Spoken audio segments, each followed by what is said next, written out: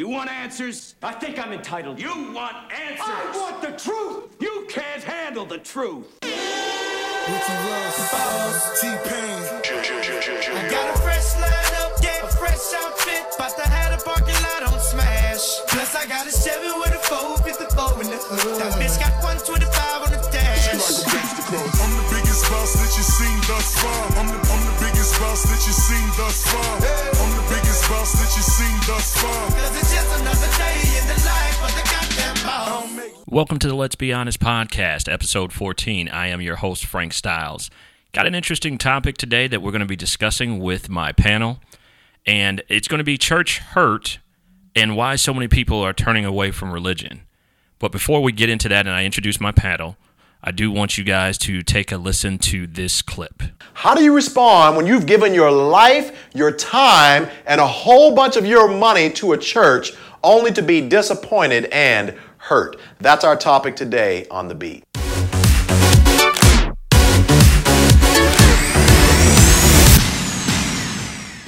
Hey everyone, my name is Alan Parr. Thank you all so much for tuning in. Here on The Beat, we release a new video every single Tuesday, and today we are talking about dealing with church hurt. And I can tell you personally from my experience that I have dealt with everything from a pastor in college trying to come on to me to another pastor later on calling me the N-word from the pulpit during his sermon. I also personally know people who have given their hard-earned money to churches only to find that whenever they were in need, whether it may be financial or they or their loved ones were sick and in the hospital, and nobody from the church came to check up on them, nobody visited them, nobody called them, and this has left them bitter, angry, and disappointed with church. And so today I just want to give you a few things to consider when dealing with church hurt. Number one, be careful not to allow a negative church experience to cause you to drift away from God. Whenever you experience church hurt, you will be strongly tempted to just throw up your hands and say, you know what, God, I am through with church and I am through with you. God invites us in His Word and He says, call on me in the day of trouble. And so if you're going through a season where you're not really regularly going to church, it's in these times when you have to be extra intentional to draw even closer to God in Bible study, in prayer, and in worship. Because if you do not do this, I promise you, you will find yourself quickly drifting away from God. Number two, extend grace to your leaders. So what ends up happening is we end up putting pastors and leaders up on such a high pedestal that whenever they disappoint us, we are crushed. We have to understand that they are human too, and so depending on the size of the church, there's a good chance that they could have easily overseen an email, a text message, or a request for help. So we must always remember that even though we were hurt by a church, it very well may not have been their intent to do so. Number three, don't judge all churches by one church. It's so interesting to me that whenever we get hurt in our romantic relationships,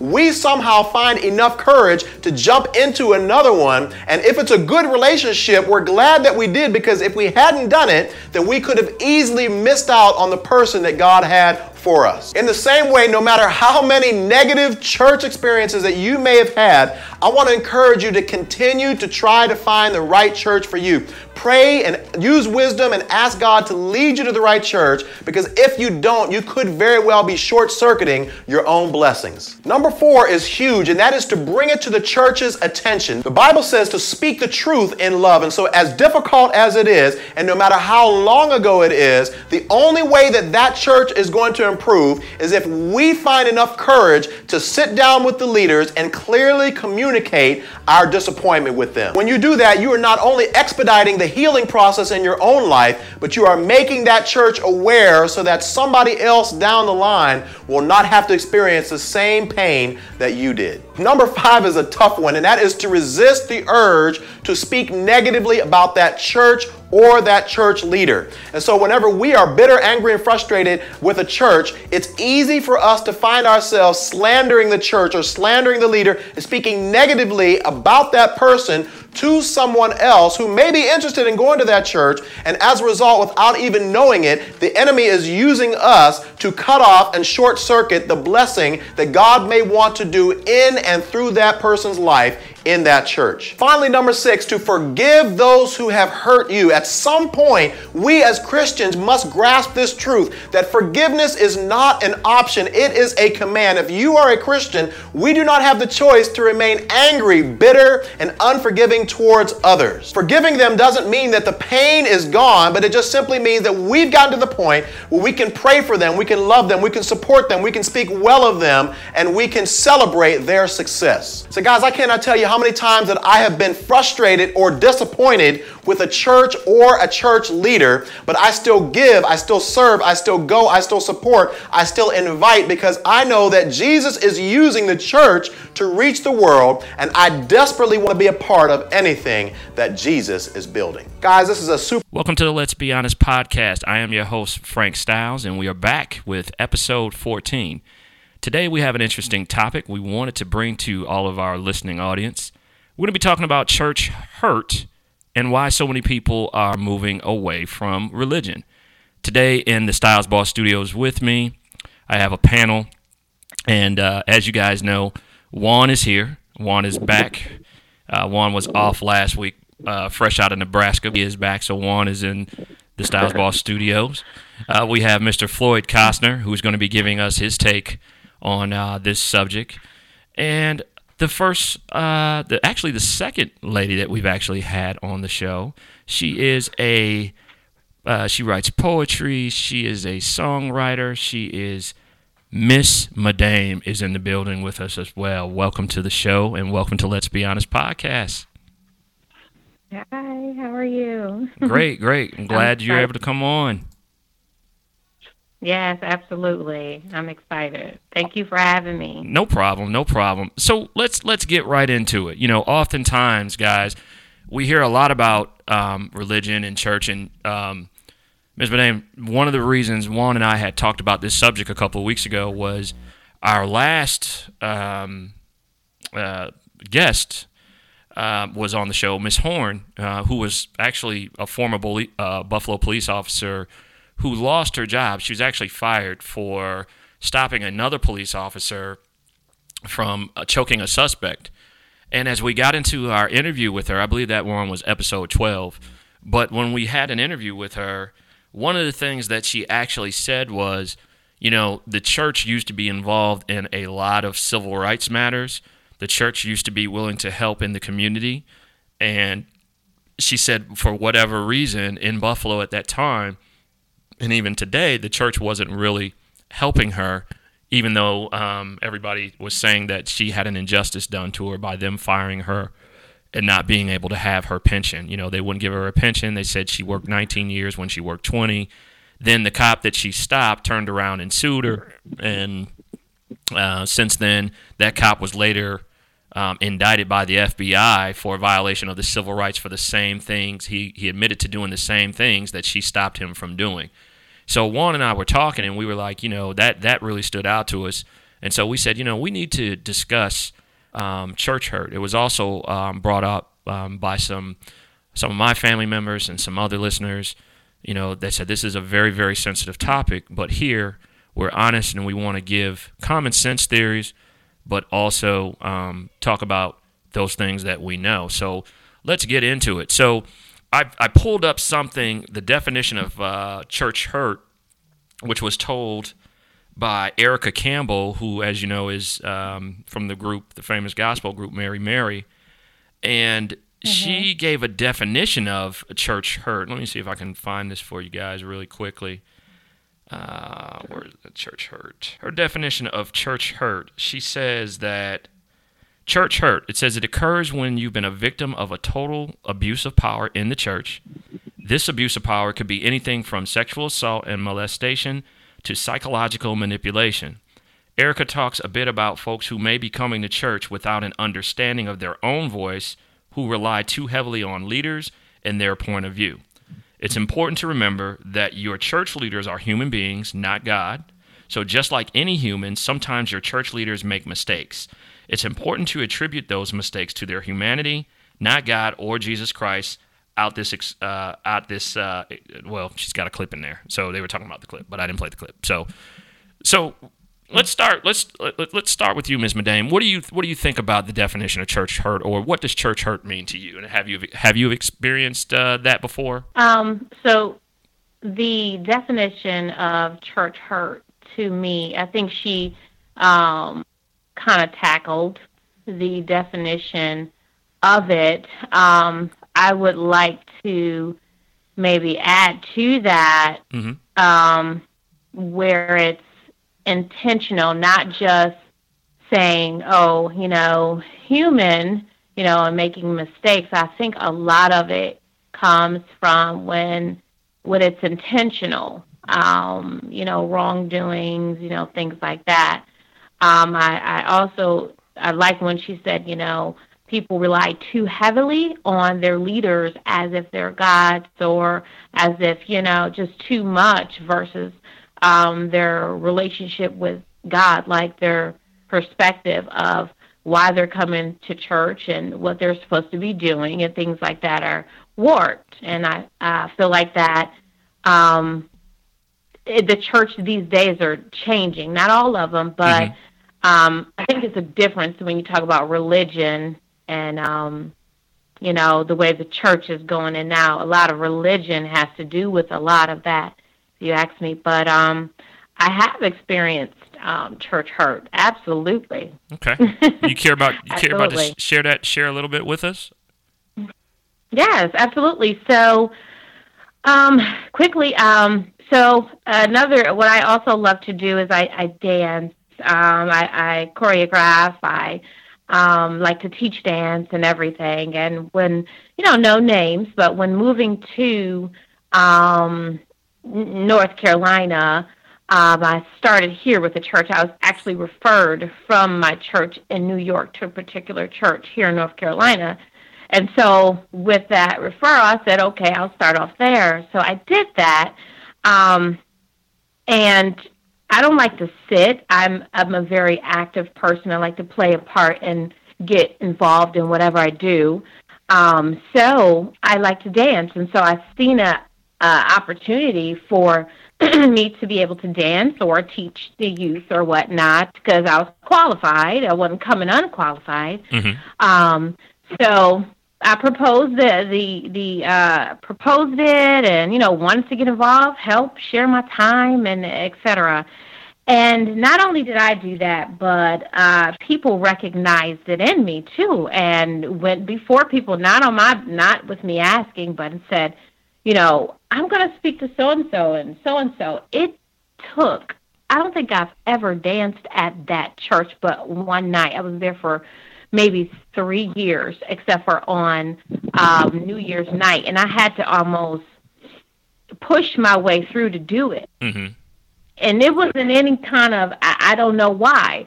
But after I left that church, I moved on to another church, and it wasn't as hard. I taught dance there for 3 years with the youth, 3rd through 5th graders, about 20 girls, through a lot of different things. And so with that, that hurt me. It made me want to, I was shunned away. I wasn't able to participate, share my gifts. I was, not trying to have a position, but try to, add to and add my gifts to the church. A lot of church hurt there.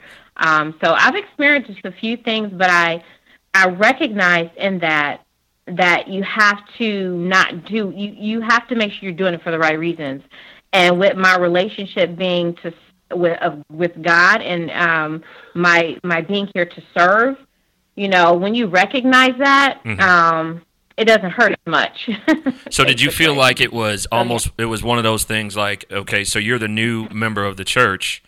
Did you feel like it was almost like, who are you to be trying to, invade into our circle? Because as you know, and this is not every church, so I'm not speaking on every church, but church can be very much like school, very cliquish. There are a lot of cliques in church. God. And if you are not within that inner circle, it's very possible for them to make you feel the way that you felt, which was more or less shunned.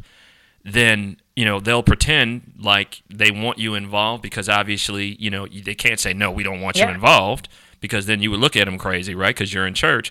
But the way that they do it is very cliquish. They find ways to prevent people from doing things. So that's interesting because I've experienced very cliquish circles, in church. Or you give an idea, someone comes to you with an idea, you give an idea, and then instead of them coming to you as if, hey, Frank suggested this idea, they make it their idea, as if they're presenting it. Yeah.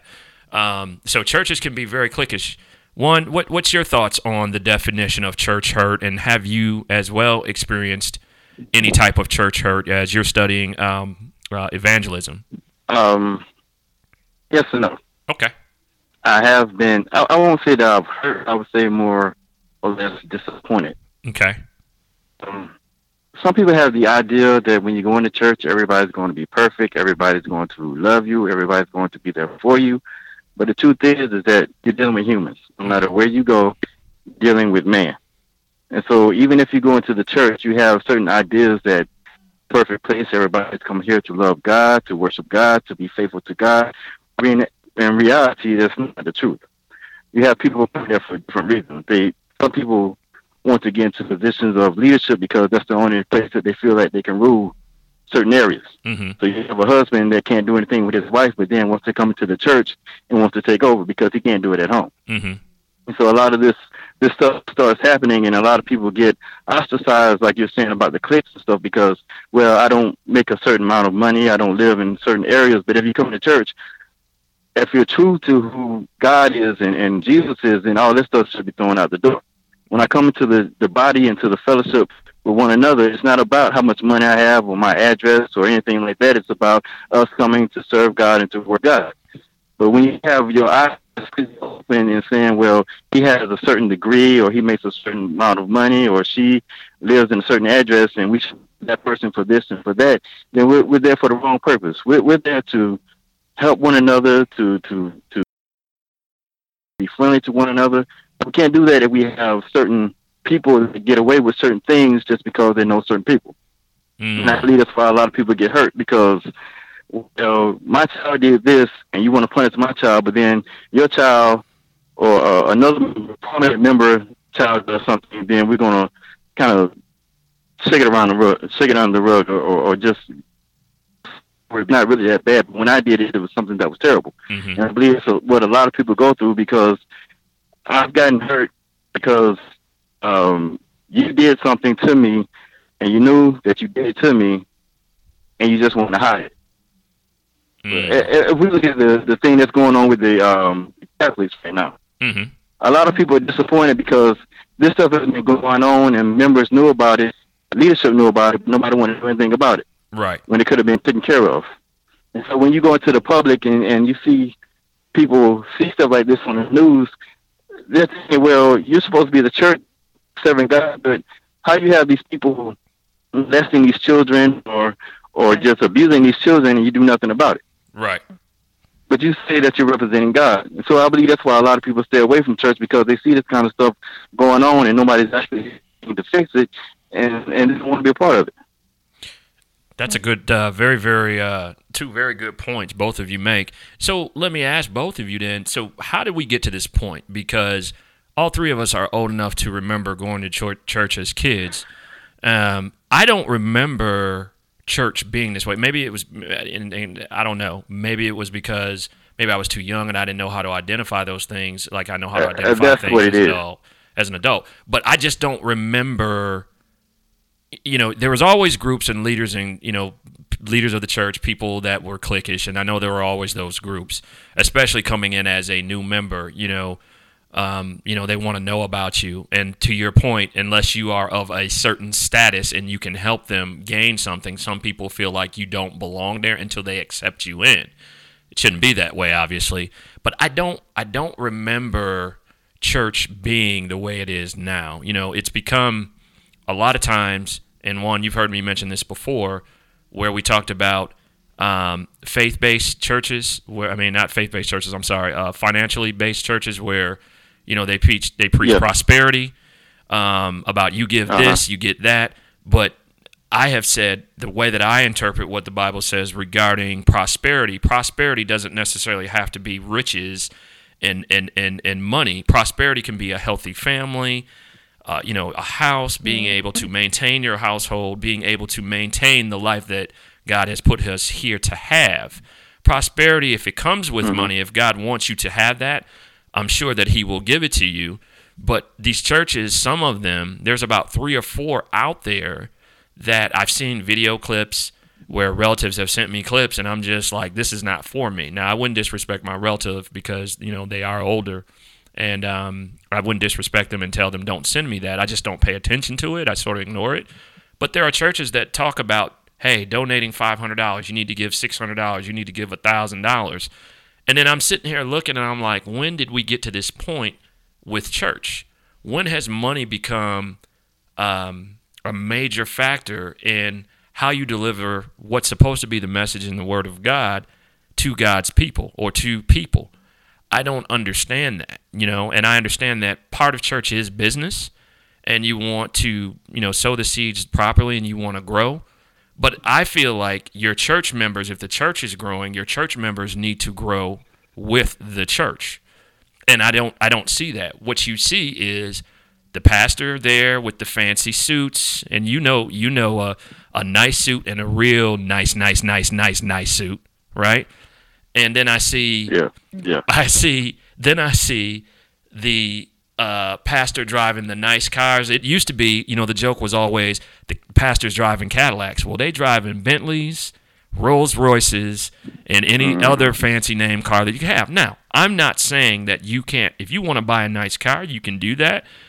But when you go to people and tell them that if you give X and X, God is going to bless you. God is going to give you the ability to be able to do this and to have these nice things. I really have a problem with that.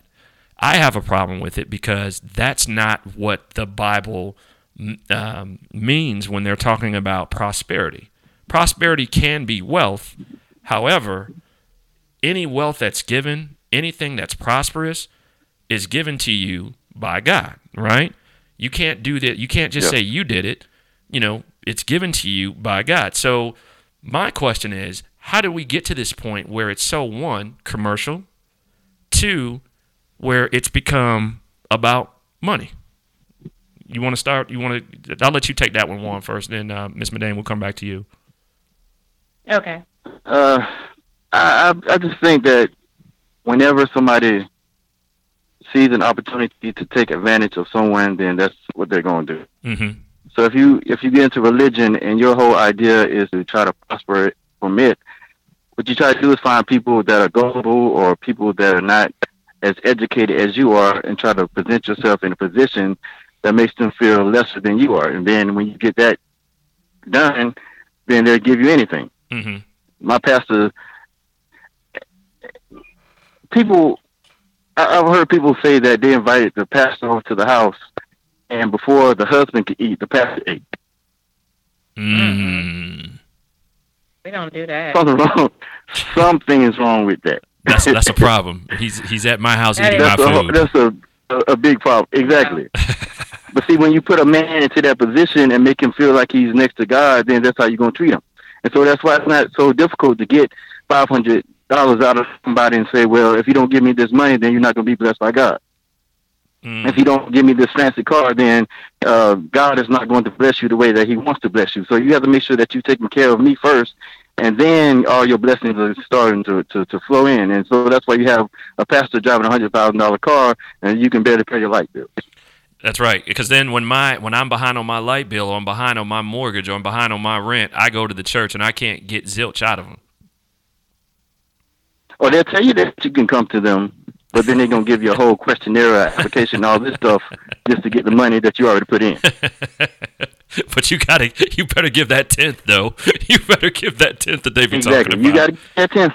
Yeah. Oh, Ms. Medane, what do you think? Okay, yes. I do want to touch on a couple points there. So, now I'm not an expert, but I do read and I do go to church and I do listen and, so I'm not an expert, but what I have gathered over the years, and I haven't experienced with my current church anything like in regards to dollars. Thank God. My previous church I did, actually that was a part of my church hurt too. I didn't touch on that. However, God said, so from my understanding is that tithes are not just dollars. Tithes can be given in the form of just different things. You can tithe to the church. You can buy somebody that you know in need groceries. You can tithe different ways. You can give in time. That could be tithes as well. Servitude. So it's not just tithes. I think that because God says study to show yourself approved, like if we studied what He meant the tithes was, then we would have a better understanding. Also, God said in the Bible, I don't know the verses, but He said there was a point where the church was bringing all the goods and everything to the storehouse, which is the church. So if people brought not just in money, but if people brought things to the church and in regards to goods and supplies, if there was a need, we wouldn't have any needs outside of, you know what I'm saying? Everybody would have what they needed. If there was a need here, especially if you go to a particularly large church, somebody could probably help that. It doesn't always have to be in tithes, to my understanding. However, I do tithe, but I give a portion to the church, but I always try to find somebody else that I could bless, even if it's in my family or if it's, Lord, if there's somebody with groceries, etc. But I do think that African American churches, because I have not experienced this, and I don't know for sure, but personally I have not experienced this with a lot of other churches in regards to money. I feel like African American churches have come from a place where we have been deprived so much, whereas once we got more dollars and power and things like that, it kind of took over us. Now, God isn't against money.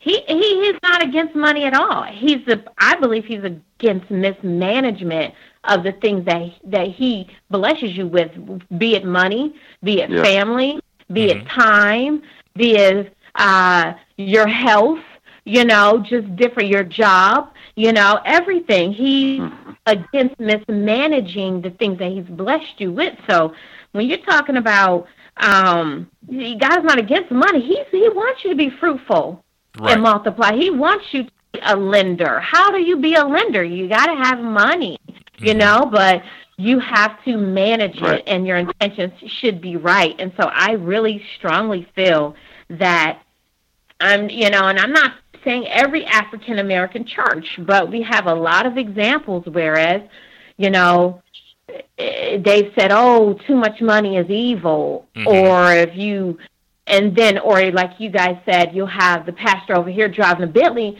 and the people over here walking to church. That I have a problem with. That's a big no-no. They're going to have to answer to God for that. So I just feel like I've experienced more of that in the African American church because of where we've come from, and I feel like a lot of things that we taught previously was out of religion, and I feel like now things are being just opened up more, and changed. Like the teachings are different now. So that's how I feel. I think it's all about interpretation, right? I think when you think about law and the laws of the land, right? The reason there are so many attorneys is because each attorney interprets law differently, right? That's why we have disputes. That's why people go to court. And the judge is supposed to be the one to say that the law, based on my knowledge and my ability, this is the way that the law is supposed to be interpreted. And I think we will forever have this type of problem because everyone interprets the Bible differently, right? So we always say on a daily basis, there's nothing that you can give me, pay me enough money as far as my time. What do you hear rich people always say? People, that 1% of people. Example, Shark Tank. What do they always say? My time is important, right? So to Ms. Madame's point, if you are in a ministry that you're over, that is your time, right? If you're doing it from the convenience of your home, that is your time. That's time that's being taken away from your family so that you can give on to God. The problem that I have is I'm giving you my time. I don't want to hear when I go to church about this is the lowest amount of tithing that I've ever received. We're not giving enough. We're not receiving enough. It costs money to, cut these lights on. It costs money to do this. And I get that. There is a business perspective of it, right? But at the same time, know your audience. Know your audience. If you're in a blue-collar urban area, you need to understand that there's only, where the average income may be $25,000 or slightly more, then there's a certain amount of money that you should expect to get from your offering, right? Don't expect to people to donate as if they were, affluent people living in Beverly Hills, the way that they may donate to a church and give. You can't put that on people, because then the guilt factor comes in. People feel bad. Well, maybe I'm not giving enough, right? And instead of giving 20 this week, maybe I give 80, and that $60 that I added on to that 20 was supposed to go to my light bill, or was supposed to go to my kids' tuition for daycare for the week. And I'm hoping that God looks out for me, and that I have a break so nothing occurs and I'm still able to pay these bills. And see, that's the other thing that I wanted to get into. Do you guys feel like pastors play on the psychological of its church members? And what I mean by the psychological is, what do we, most of the time when we have a lot on our mind, or even if you don't have a lot on your mind, you go to church, what do people say after they leave church most of the time? Man, I feel great, right? I feel great. That was a great sermon. I feel real good. Yep. Oh, it just brought me so much joy, right? Is it really bringing you joy, or is it just that you heard something that made you feel good, right?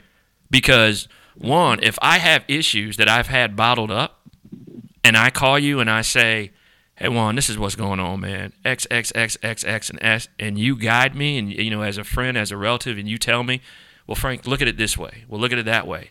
And I get done having a conversation with you, and I feel like something's been lifted off me, right? It's because I gave you information about something that was bothering me. You counseled me and helped me with my situation, and it's not on my mind anymore. And I think some churches, not all, some churches play on that, right? They play on the psyche of its members, one, to either make them feel guilty about not giving enough or not doing enough, because it doesn't always have to be in the form of a tithe. It can be in form of not, giving enough, not doing enough within the church. And two, they play on that psyche of things that the most average people go through on a daily basis. We all have problems, right? But some of them feast on those problems and use that to their advantage to make people say, oh, I just felt great. He's such a great pastor. Well, you could have talked to a relative and got some of that stuff off of your chest, so to say, and you might have felt just as fine. You could have went to a therapist, laid on the couch, told him your problems for about an hour session or a 45-minute session, and you might walk out feeling just like you feel when you leave church. So I think it is. It's a very, very thin line in those two. I just want to know, what do you guys think about that? Am I on? I would say that that's why you have to make sure that you have to have a relationship with God personally, and not depend on other people to be a go-between between you and God. Mm-hmm. If a person knows that you're vulnerable, they're going to take advantage of you. That's just human nature. Mm-hmm. People do that all the time. Mm-hmm. Sometimes I ask myself, what's the difference between a pimp and a pastor? If you really think about it. Mm-hmm. That they do the same purpose. Try to get people to do something that they would not normally do. A pimp tries to get a woman to sell herself. A pastor, if he's corrupt, he try to get people to give him things that they would not normally give him. Mm-hmm. So that's the same mindset. So you have to be careful about who you're putting your trust in when you really don't know why you're putting your trust in that person. just because that person says something that makes you feel good. Look at that person. What is that person really like? Is he really there to comfort you and to aid you in your time of need, or is he just there for that moment just to get whatever he can out of you? Look how many people have gone to these televangelists, and then when something happens in their lives, they start feeling church hurt, as we're talking about. The guy in Atlanta, Eddie Long. Mm-hmm. How many people do you think that got disappointed by his actions? But all this while, they've been trusting in him and putting their faith in him and relying on him to be that light for them. And a lot of people got disappointed because of the things that he was doing. And so you can't just only put your trust into a man, because man is going to let you down 100% of the time. Trust God in everything that you go through, and not just what a man tells you. Okay. Madame? I think that in regards to manipulating the body or members, I would say that it's the responsibility is too, again, heavily weighed on the preacher. Mm-hmm. So if put it in this aspect, if you're going to college, right, and you go to class, you come with your pencil, your pad, ready to learn. You take the information that the teacher has taught you, you study it, and you apply it to try to, you know what I'm saying? And now we can look at that in regards to a career, but the Word of God is to apply for your life. Take that and you apply it for your life. So I feel it's the responsibility for pastors and preachers and whatnot is to teach the body of Christ, to teach them plainly. Mm-hmm. Make it simple. You know what I'm saying? I feel like preachers do complicate things a lot, but I teach them. And then also, and of course you want to make sure, like I want to say, you're under the right body, you know what I'm saying, of Christ, right preacher.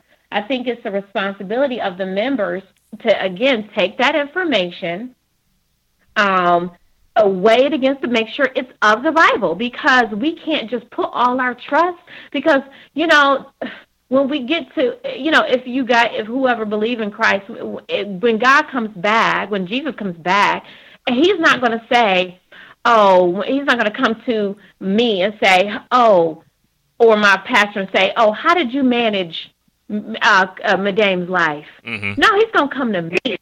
It's my responsibility to know these things, apply these things, and work this thing out with God in my relationship. And I feel like as far as support in the church, I don't feel like it's the pastor's job to totally support. That's why you have people on staff like elders. Mm-hmm. You have, not to say all of them are perfect, but elders, you have teachers, whatever. There's a staff there for a reason, but we can't weigh on them either all the way. We have to do some of the work ourselves. Mm-hmm. Yeah. So that goes back. I really feel that. Yeah, so that goes back to that adage of staying focused and not letting the personal feeling, right, detour you from why you're really there, right? You're really there for God, and you have to remember, and it can be tough, especially if you're experiencing church hurt, where you feel like you've been shunned, or you're trying to get to the pastor to express your feeling, how you feel, the way that you were treated, and you got to go to 3 or 4 people to get to him as if he's the president, right?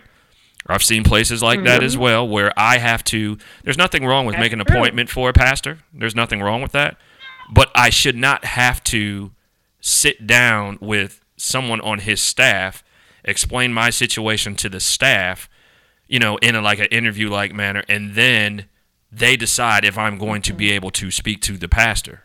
Especially if I'm a member of that church, I'm over a ministry or working in a ministry, and I'm tithing, I should be able to make an appointment with the pastor to speak with him or her regarding my issue.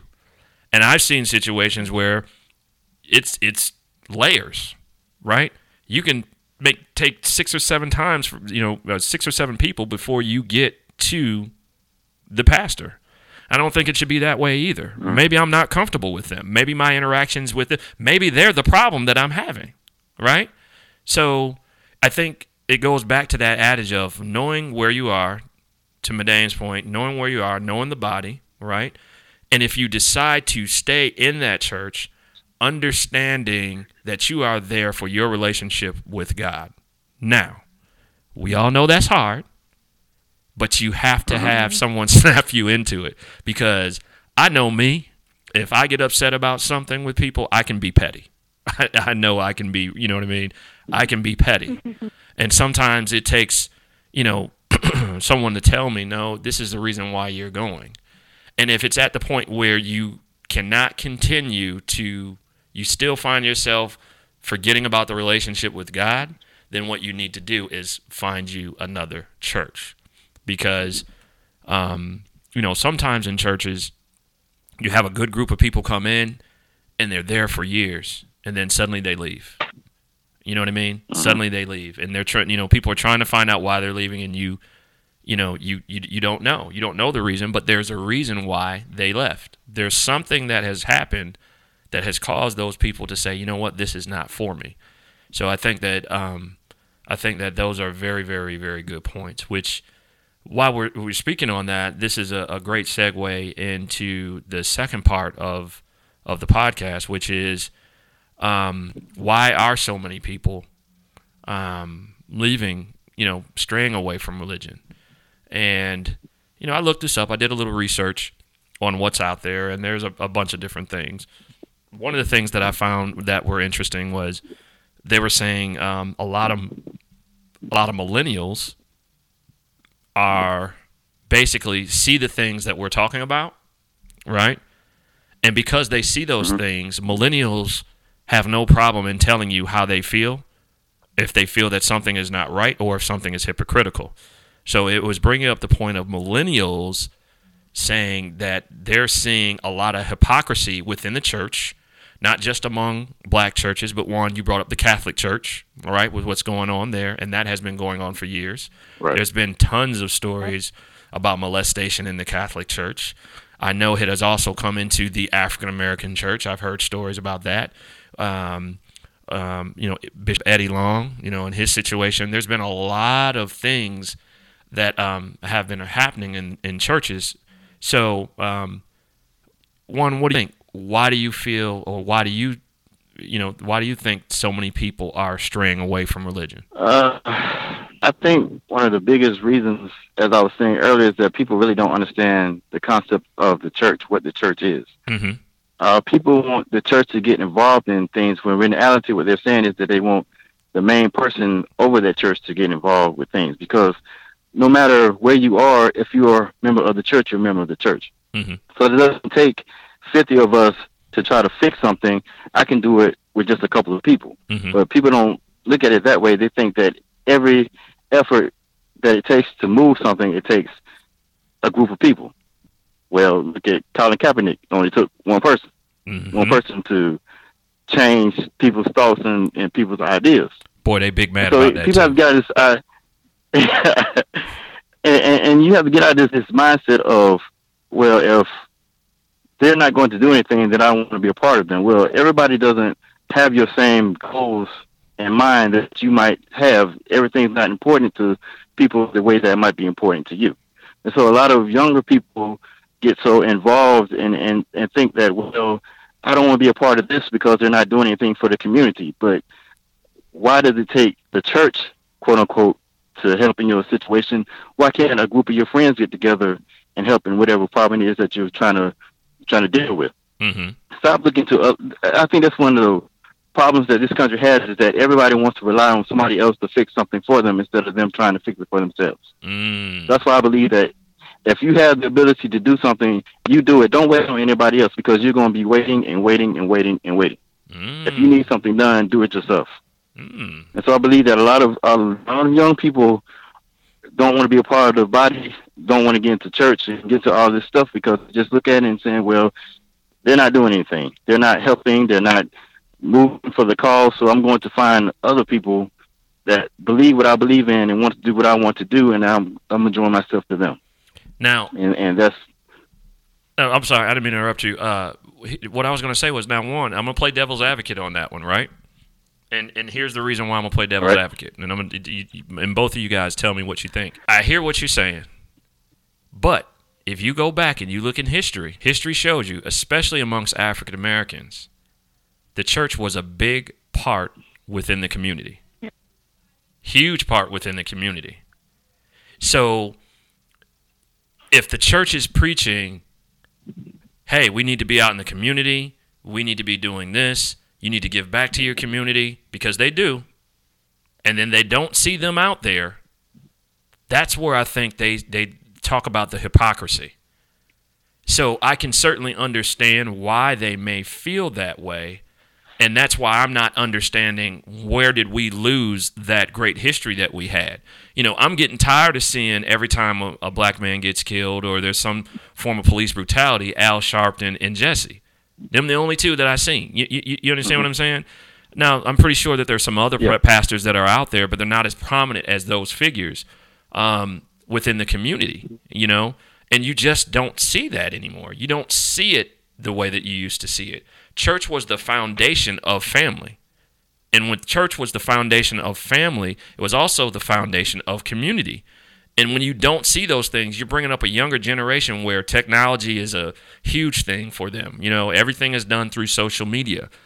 And that is one of the things that they know and understand that works because they've seen it in the past. The history tells them that, hey, if the church is involved and they get involved in these civil rights, some of these things in civil rights that are happening within our own community, this thing may change some of the ways that we see things, or, you know, some of the things that are happening. But when they don't see it and then they get preached to about those same things, I think that's where they're struggling with the hypocrisy of the church. So, you know, what do you think about that, Ms. Madame? Does that make sense to what I'm saying? Yeah, absolutely.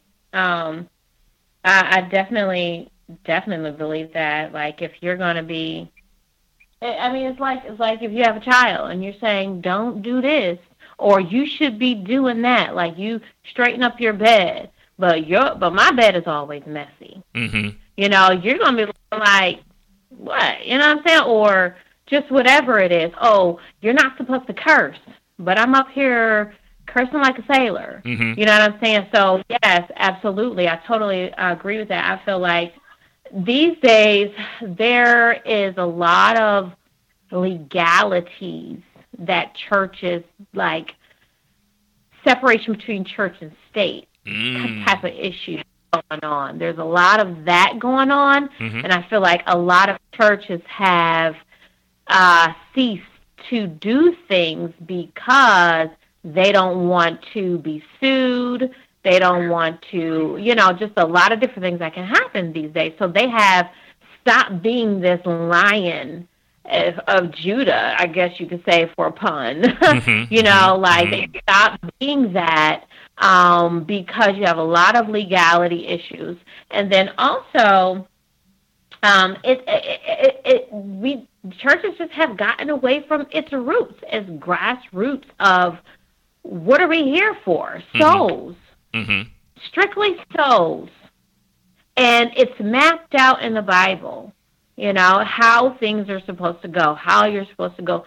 I mean, that's a whole other topic, the Bible and everything, you know, like, you know, but it's mapped out how you're supposed to go about doing it, you know, and it's really, honestly, the Bible is like really simple. It's very clear to the point, etc. But I feel like it's gotten away from its grassroots. There's a lot of legal issues, a lot of selfish intent. I mean, that's my take on it. I truly feel like, if you're going to be saying do this and saying do that, you need to be doing it too. One. Absolutely. But how do you follow the Bible if people want to colorize the Bible? By that I mean, what I mean is a lot of people look at things that the Bible says and they say, well, that's the Bible trying to make me to be a white person, or the Bible was written by white people, or white, so I don't want to be a part of this.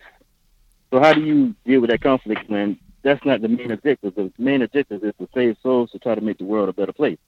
Regardless of what color you believe Jesus is, the principles of the Bible will help you in life struggle. Mm-hmm. Right. It don't matter if Jesus was white, black, red, yellow. It doesn't matter. Right. If you just look at the Bible and the things that the Bible say, it'll help you to live a better life, a less stressful life, a less violent life. But people don't want to look at it. All they want to look at is, well, this is a white man's book. I don't want to have nothing to do with it. I'd rather be with a religion of color, so to say, than to follow what the Bible says. So how do you deal with that? So honestly, I mean, you have to deal. I feel like you have to deal with people on the level that they are. So if somebody's trying to colorize the Bible, they may not be on the level that you could speak to them, that you want to speak to them.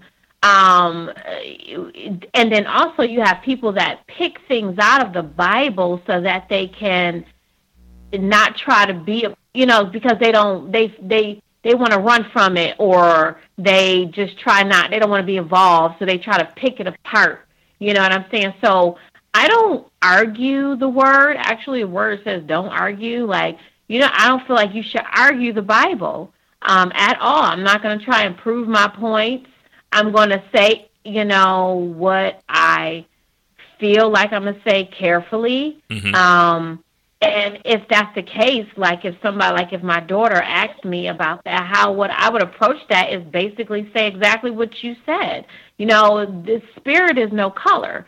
Ultimately, right. God is a spirit. You know what I'm saying? So again, you can say, oh, white man's Bible, King James, and then you got a whole history behind King James. But when I have had an experience with Christ, mm-hmm. when I've accepted Jesus Christ in my life, and I have had experiences that are undeniable, mm-hmm. okay? Yeah. When you have a relationship with Christ and you have the Spirit living in you, and you feel and know the voice of God and the unctioning and that pull from the Spirit of God, it's undeniable. It's undeniable until people are able to have experiences like that, they can't relate. Like if I'm a new mom, like if I don't have a child, and I can't relate to people who got kids. So until you've had those experiences, you can't relate and you can't argue with those people. You just have to make it clear and pray for them. You can't argue it because it makes it worse. That's how I feel. And we were talking about, let me ask you this. We were talking about African-American churches. What defines an African-American church? What I mean by that is this. If you have an all-white congregation and then the pastor is black, what kind of congregation is that? Or if you have an all-black congregation and the pastor is white, what kind of congregation is that? So the reason I'm asking that is that the congregations or the churches I see that are growing are the ones that don't really focus so much on race. Mm-hmm. Like Elevation Church or Potter's House and stuff like that. Their numbers are increasing, but it's all of these little African Americans, Southern Baptists, all this stuff. That's where the numbers are going down at. Mm-hmm. That's what people are not being a part of. Religion. Now, Juan, what's funny is I was going to mention this. Well, I wasn't going to mention this because I took a snapshot of something I saw on social media, and I wasn't going to bring it into our conversation, but you brought it up, so this is a perfect segue for it. So you talked about colorization of the Bible. I'm going to read something to you guys. This is from something I just saw on social media on someone's Facebook page, but here's what it says. Religion was made up to control people because of the elite. The elite saw that once people have blind faith without questioning something, they can be easily manipulated. All Christian holy days were invented on the same day as pagan holy days. All pagan religions were combined into one by Constantine, and a story was made up to say a god came to earth and said all these things so people can believe. They then began to try and make it historically true and tried real hard to force it into history as facts, which government wouldn't want to manufacture a religion of peace so they can manipulate submissive citizens into their kingdoms. It said Christianity was able to rip off pagan practices because it was backed by the Roman government. Constantine wanted to combine all religions because it caused division in his kingdom. So everyone was forced by the edge of the sword to convert to Christianity. There are no original Christian practices that anyone can prove existed. All Christian holidays were invented on the same day. Sunday is for Sunday worship. Saturday, Saturn worship. Passover on same day as Easter. Christmas, birthday of all pagan gods. Now, there's a couple of facts that I know are true historically. One of the facts is, at one point in time, there was a time where, I don't know if it was the Roman Catholic Church, and I'm not sure, Juan, you may know, but there was a time where they were burning people in the streets that did not believe in Christianity. And that was there was my historical fact may not be there, but I do know that was a part of the religion. Because when you think about it, if you remember, because I had to ask my pastor this because I didn't understand. The question I had was, we say what? Roman Catholic, right? Roman Catholic Church. When you talk about the Catholic Church, and as we know, they're in the Vatican and in Italy and all that stuff. So my question was, the Romans, it was Pilate that condemned Jesus, right? He basically said, hey, the people said crucify him. He agreed. They crucified him. Those were the Romans. The Romans at that time, according to the Bible, did not believe in God and Christianity. They were worshiping, I guess, false gods. So I wanted to know, like, when did this change?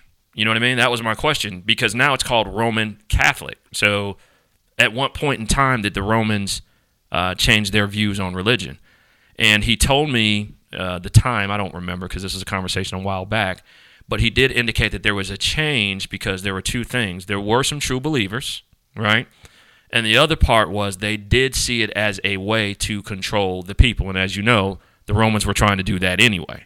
So that sort of made sense to me. But that is a prime example of what you're talking about, what you were saying earlier about colorizing the Bible, right? Now, this is off of the social media page, and this is why a lot of people, I guess, feel the way that they feel, because they believe that some of that stuff is true. I don't think it's true, because when you just look at it and we just use our common sense, I was thinking about this the other day, and we probably all had our moments when we think about, how did we get here as a people, as human beings? How was the sky invented? How is this able to happen? How do you explain some of the things that happen in your life? To Miss Madame's point earlier, you know what I mean? That's when you say, what they say, but God. That's when you say those things. I've experienced it. I think we all have experienced it. But when you talk about colorization of the Bible, there are some things that you do question. Now, the one thing that we have to remember is, to what we have all agreed upon, is man, right? Man takes the history that they find, and then they write that history, and then it's passed down over time, over centuries, and until it gets to that point. So there was a King James. So I don't understand that part. There was a King James. But historical facts are not always accurate, right? So what you have to do is get the gist of what God is trying to say, and then interpret that, which is why people study evangelism, which is why people study the Bible, so you can get a better understanding of what God is trying to tell their people. So everything, in my opinion, is not going to be perfect, but you can't say that this part is true and then say this part is not true, because where is the proof on that? I mean, you guys understand what I'm saying? Does that make sense? Absolutely. I just, I don't like the colorization of it. I've heard some people say, hey, I believe in God, but I don't believe in Jesus. I've heard people say, there are atheists who believe in higher beings, but don't believe in God per se, right? And actually, there's a large number of atheists that are out there. If you do the research, there are a large number of more and more people becoming atheists because they believe in a higher being. They know that the earth was created. They believe in all that stuff, but they don't believe it was done by one overall powerful being. Heck, and I say some people believe aliens. Who are we to know? but at the end of the day, historically, because we weren't there, because the technology is not what it is today, we're depending on man to give us as much information as possible. And I think that's my answer to, well, this is not right. When people point that out, that's not true. Well, how do you know? There's no proof to say that it is not true. This is what it says. It may not be historically accurate. It may not have happened exactly to the T, the way that they said it happened, but it happened. That's the way I look at it. What do you think about that, Juan? I agree that a lot of people take things out of the Bible and use it for their own purpose. Mm-hmm. I was watching a video on YouTube about this Caucasian pastor was telling his congregation that if you try to marry somebody out of your race, I wouldn't marry them. I'll probably pretty much shun you because the Bible says that we're not supposed to be doing that. And that's a lie. Mm-hmm. That's completely false. That's not what the Bible teaches. When God says separate yourself, he's talking about people of different religions or different faith systems that worship idol gods, not race and color. That had nothing to do with the Bible, because God wants everybody together regardless of your creed, your color, your nationality. He wants everybody to be one. Mm-hmm. And so when people start picking and choosing things out of the Bible to prove their purpose or to move in their direction, then that's what they're going to do. It's like these people say nothing about Christianity, that it's a religion. Christianity was a religion of slavery. Well, back then they might have used the Bible for that purpose, but if you look at what slavery he was talking about in the Bible, it has nothing to do with the slave trade from Africa. Basically, he was talking about indentured servants. That's what the slave was talking about. Mm-hmm. If you are a slave, then you submit yourself to your master. We weren't talking about, well, if somebody comes to your country and rapes your people and takes you hostage, that you have to submit yourself to them. No, that's self-defense. If you have the opportunity to protect yourself, you protect yourself. But he's more or less saying that if you have willingly put yourself into somebody else's care, then it's right for you, just like an employee. If your employee says be there at 9 o'clock and you agree with him that you wanted this job, then that's what you do. Mm-hmm. So people get the Bible twisted up. When your heart is evil, when you want to try to subdue people or do whatever it is you want to do to people, you can't find a scripture in the Bible to prove your purpose.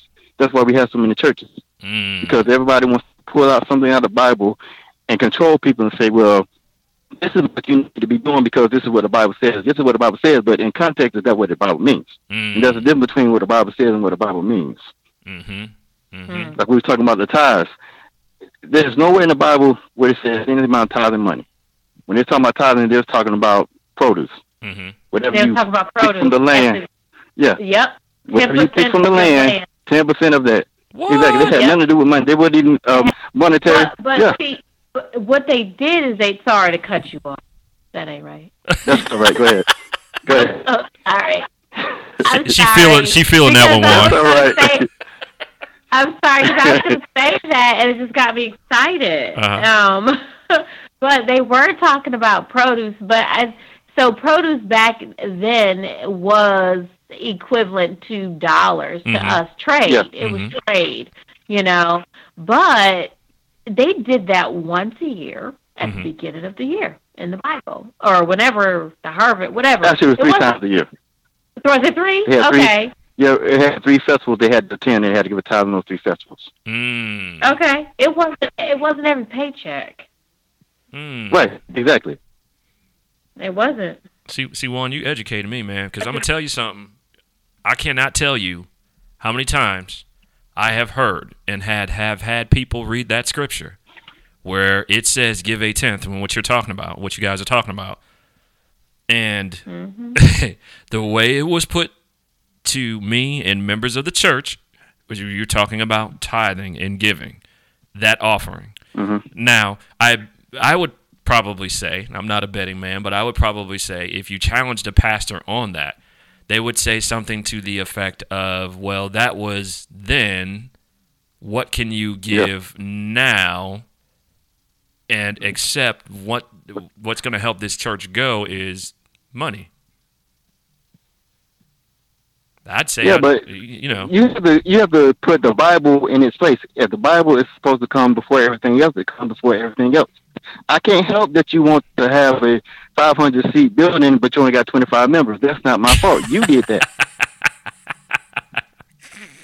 You're so stupid. So don't be depend on me to help you pay the light bill in this building when it was your idea and the leadership to do that. Mm-hmm. The Bible tells us in 2 Corinthians 9, 6, and 7, we should give willingly. Mm-hmm. Yep. Not grudgingly. Right. Now, if you're making me do something, then that's grudgingly. I'm not giving freely. Mm-hmm. God is not blessing my giving because I'm doing it out of consumption. Mm-hmm. I'm being forced to do something that I don't want to do. Mm-hmm. So God is not going to get a blessing off that. I'm not going to get a blessing off that because I'm really doing something I don't want to do. If my heart is not into it, then you can't make me do something that my heart is not willing to do. Okay. Now let me ask you, because there's this guy. I'm from Niagara Falls, New York, and I don't remember his name, but there's this guy that lives in Niagara Falls, and he has a really good understanding of tithes and offering. This sector in the Bible, my mother knows him, and she told me that the churches shun him. They will not let him speak. They will not let him come to the church because he tells the truth about tithes. So I know bits and pieces of it, but so when you said 3 times a year, what does that mean? Like, was it 3 times a year according to, and I just want to know from my knowledge, and maybe other people want to know too, 3 times a year according to what amount? Was it like, how does that, what was it, just due to a particular harvest, or was it a consumption of multiple harvests? Because you got people paying, you got people who make it. It's basically whenever you plant a crop and that crop comes up, 10% of that goes to God. Mm-hmm. Yeah, that's because you have different. Yeah, so you have different times of the year that you plant certain yields and certain things come up. So when you plant them and when they come up, then you give a tenth of that back to God. And what people don't understand is basically that was for the Jews anyway. That was not for Christians. Mm.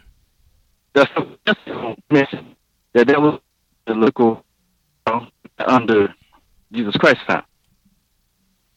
And so they have people trying to do things under, basically trying to convert them to be Jews when they're supposed to be Christians. Mm-hmm. Why are you telling me to do something that the Jews did, but you're telling me now that I'm a Christian? You can't do both of them at the same time. Mm-hmm. It's one or the other. Mm. Well, I ain't know that one. That's interesting one. That's an interesting one right there. So when you look at church, and again, I know we went off of, I mean, it turned into a whole nother conversation. But when you look at, people but see, that really goes back to everything we're talking about anyway, because people are not given the truth, and so they stay away. So it's still relevant. Mm-hmm. Mm-hmm. Mm-hmm. It's still relevant. So let's talk a little bit about, and this will be going into our final segment. Let's talk a little bit about these some of these so-called mega churches. Do you feel like church is more of a production for the masses than an actual praise unto God for fellowship with the members and praise unto God? Because more and more you're seeing, and I get it, we're in a technological age, and there are certain things that you do need for church, right? But I've never seen at times such a mass production. And in some instances, some churches they have directors that actually make sure that the church sermon is going the way that it needs to go, right? So do you think that church has become more of a production, almost, content like, than actually getting the point in the word of the word out to people? Because, you go in, you got the big screens, and I understand why that stuff is there, but then, you got the bands and, church is, I can't think of it, what is it, is it Lakeview? Is that Joel Osteen's church? Is it Lakeview Church? Lakewood, I think. Right, Lakewood Church. he has a whole old Coliseum down there in Texas, and it's huge. And when you see the sermons on TV, you see thousands of people in there attending. I mean, but how do you feel about that? Do you guys think that those people are growing with the church? Because they knock him too. They knock Joel too. They knock Joel because they said Joel is always preaching everything is happy and everything is good. I actually like Joel, but he's a good presenter, but he's really not a preacher. Right. If you really listen to his sermons, he really does not talk about the Bible whatsoever. Mm-mm. He might give you a scripture, but then the rest of the sermon is about stories and things in his life, basically. Mm-hmm. There's nothing really scriptural. Mm-hmm. But then you have somebody like Stephen Furtick. I love Stephen Furtick. Mm-hmm. But at times, I feel like it's overproduced sometimes. Mm. Not the preaching part, but just everything else that's going on around it. Mm-hmm. The lights and the stage and just the whole atmosphere seems to be like a big production. Mm. So it's both ends. He gives the word like it should be given, but then it's just all the other stuff that goes along with it. It's like a mini rock concert. Okay. Okay. So. And I think that's what. Go ahead. Mm-hmm. No, go ahead. Sorry. No, I was just going to say that basically, I believe that's why a lot of people are attracted, like we were saying earlier about the mega churches, because they see all of the glitz and the glamour and all the environment, and that's what they're drawn to. Right. Now, if they really dig into the word and listen to the word, I don't know. Hopefully they would get something out of it. But if you're just going for the entertainment value, then you're not doing any better than staying at home. Right. Like, when did it become a popularity contest to decide to tell everybody what church you go to? Because, I've heard those conversations, too. I've heard those I go to, Bethany, African-American, AME, you know what I mean? Like, I've heard those conversations, and then you've heard people say, well, I'm going to go to such and such church, you know what I mean? Because that's the church of popularity, or the church that everybody goes to. It's become the reason why we should be going has become lost, right? It's not a popularity. It's all about who's there, right? It's not a popularity contest. It's about who's there, right? It's such and such used to go to this church. It's just. It can be too much, and it can be overwhelming for someone, especially a new believer. That's the thing. Mm-hmm. That's the thing that I think that can get lost. You'll lose a person very, very quickly, right? Because if I'm in there to get, to feed and to learn and to understand and get, closer to God, but you're not teaching me, and I get caught up in this madness of production, fancy cars, fancy suits, and you talking about money, that person can be easily turned off by that. A new believer, because a new believer is still a baby. If you look at it, the way that they talk about it in the Bible. So, it's, I don't know, man. It's tough. It's tough because. And I'll give you an example of that. Our local news reporter, that's my minister. Mm-hmm. Okay. But when I invite people to church, I don't tell them that that's who the minister is. Mm. If you walk in and see him up there preaching, then you just see him preaching. But that's not going to be my selling point. My selling point is going to be that you're lost and you need to be found. Mm-hmm. That's what it's all about. Trying to get yourself right with God. Mm-hmm. That's what it's supposed to be boiling down to. Not because the mayor goes here or other civic leaders or somebody rich or famous goes here. That's not what it's about. If that's why you're going there for the wrong purpose. If you're going to find a husband, you're going for the wrong purpose. Mm. If you're going to look for a wife, you're going for the wrong purpose. You're going to try to get yourself right with God. That should be the main reason that you come to church. And people have lost that. They're trying to find all these other things that'll suffice them in this world, but that's not going to suffice them.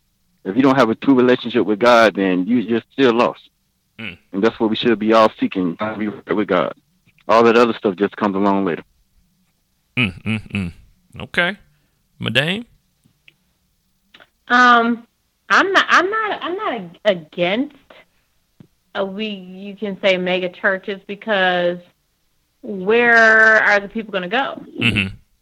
You gotta have a place for people to go. Right. And it, so I mean, but again, how it's ran, of course, is in question. So my question to this is, because I've heard things like preachers say, well, my ministry is to be a financial whatever, or my ministry is, or my ministry is to do X, Y, Z. Now, my question is it supposed to, I don't know, is it supposed to be whereas God use you just for inspiration or just for financial capabilities and teachings, or are you just supposed to be preaching the word of God? You know, so I don't know. I don't know with that. I really don't know, because if you want to mock what Jesus did, he just, and the disciples, I ain't going to say all the disciples, because some of them was, you know, they was a little touched too. But and that goes to speak to church. The disciples and stuff was church, and that was Jesus' role. That was Jesus' boys. I mean, we can't expect perfect people, but are you just supposed to be teaching inspiration? Are you just supposed to be in, feel good type of person? No, I think that if you're feeling good, like you guys were saying, if you're coming to church and you're just feeling good and you're leaving, you're not applying these things, or, you know, I don't know. I don't know if you're just supposed to be inspirational. Like, you know, nothing against Joel Osteen, but I don't watch him as much. Right. But I need work. I need practicalities. I need things that I could benchmark with the Word of God when I read it, and I need this to make sense when you teach me. I don't need to feel good. I need to say, okay, this is how I'm supposed to handle this situation when I'm going through. I need that. I don't need to feel good. Right. I could do that, you know, with music. That goes back to what I had mentioned earlier, that what you were talking about, that faith-based prosperity, right? That faith-based prosperity where people assume that when those pastors, and some pastors are very guilty of it, they don't hide it. Hey, you do this, you're going to get this. You do that, you're going to get this. You know, and I just wonder sometimes how that person feels, because you know it happens when those things don't happen, right? Because that's not what God wants us. Well, I feel God wants. I think to Madame's question, I think that it's clear. I think that pastor needs to speak to the Word of God, right? And if the Word of God says X, Y, and Z, then that's what you should be teaching. Now, you can add your own little spin to it, but at the end of the day, my question always goes back to, what does the Bible say? That's the way that I would look at it, right? What does the Bible say? Again, interpretation is everything, right? One pastor may say, well, the interpretation is this. Another one may say the interpretation is that.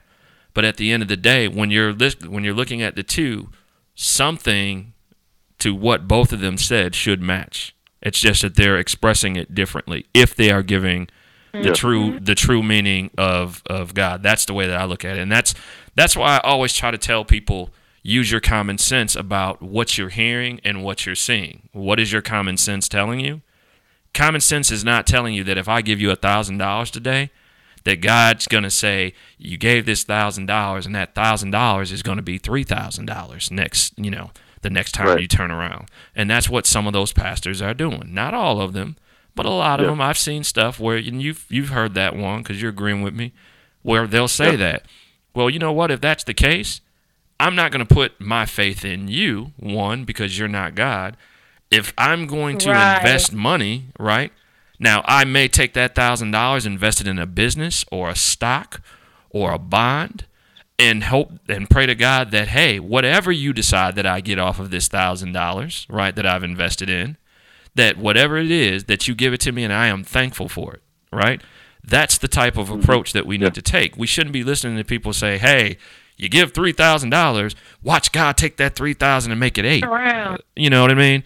And they are quick to do that. And people believe that stuff. Like how? People believe it, though.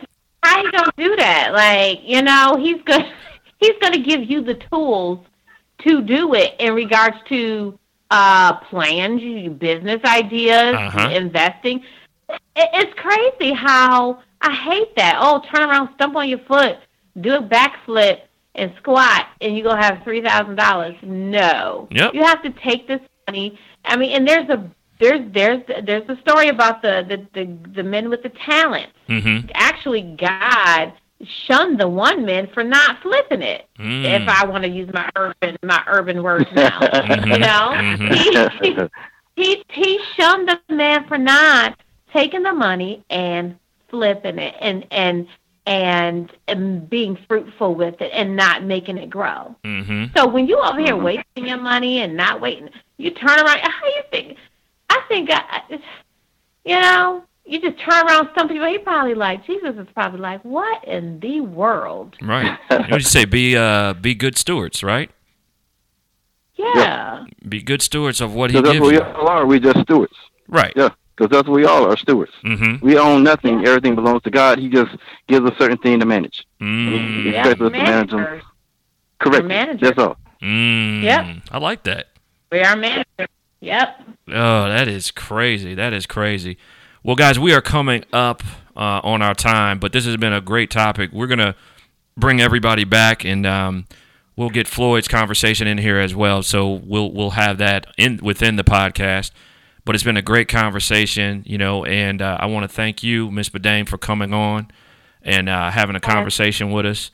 You know, we look forward to having you come back on to discuss some other topics. Maybe you can get involved in Juan and I's political conversations, which are quite interesting. We haven't gotten there yet, have we? Huh? Yes. So we haven't gotten there yet, have we? No. But we'll get on that. You know, we got midterms coming up, and all of our listeners, we want to make sure that you guys remember to get out there and vote, regardless of what side you're on. Make sure you use your common sense. Get out there, and if you are not registered to vote, make sure that you do so. This has been episode 14. We've been talking about church hurt and why so many people are leaving the church. We have had our special guest, Miss Badame, on, and as you know, my co-host, Juan. Thank you. And if, hey, we appreciate you coming on, and why don't you go ahead and, I always like for the guests, if you have social media, I'm not going to ask you to spit. Don't worry, I'm not going to ask you to spit. I thought that's where you was. I know that's what you thought. I'm not going to do it. I'm not going to do it this time. We'll get you. We'll get you next time. Why don't you go ahead and give everybody your social media where they can follow you at and listen to some of your music and reach out to you if they need some help with writing. Absolutely. So you can reach me on madamfirm.com. That is the website. You can scroll through there. There's music there. There's bio. There's videos there. Also, 2 places on IG, Instagram. It's Madam Firm, and then also officially Madame. You can reach me there.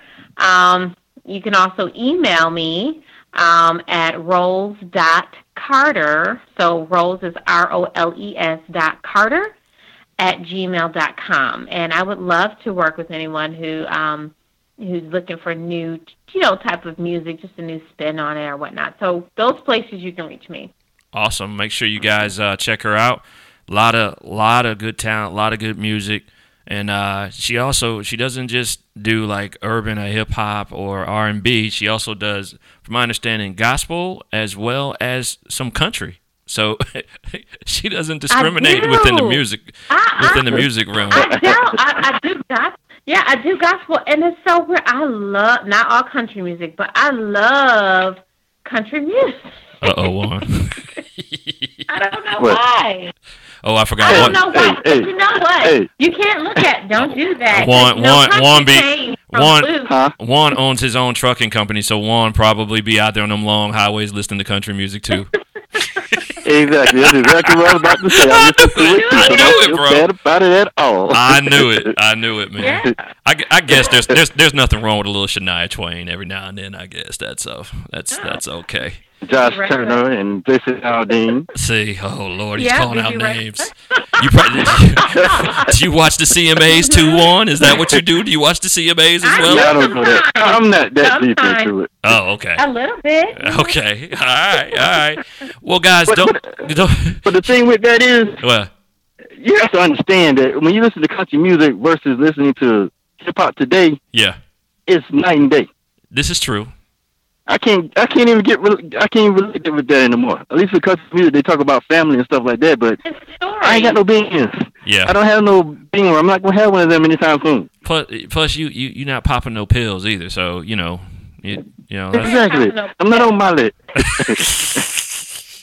I'm not doing Molly. You said Molly. He said, I got on my list. I'm not on my list. Well, guys, it's been the Let's Be Honest podcast with Frank Styles. This has been episode 14. Remember, we are on all platforms. We are on iTunes. We are on Spotify. We are on Google Play and Stitcher.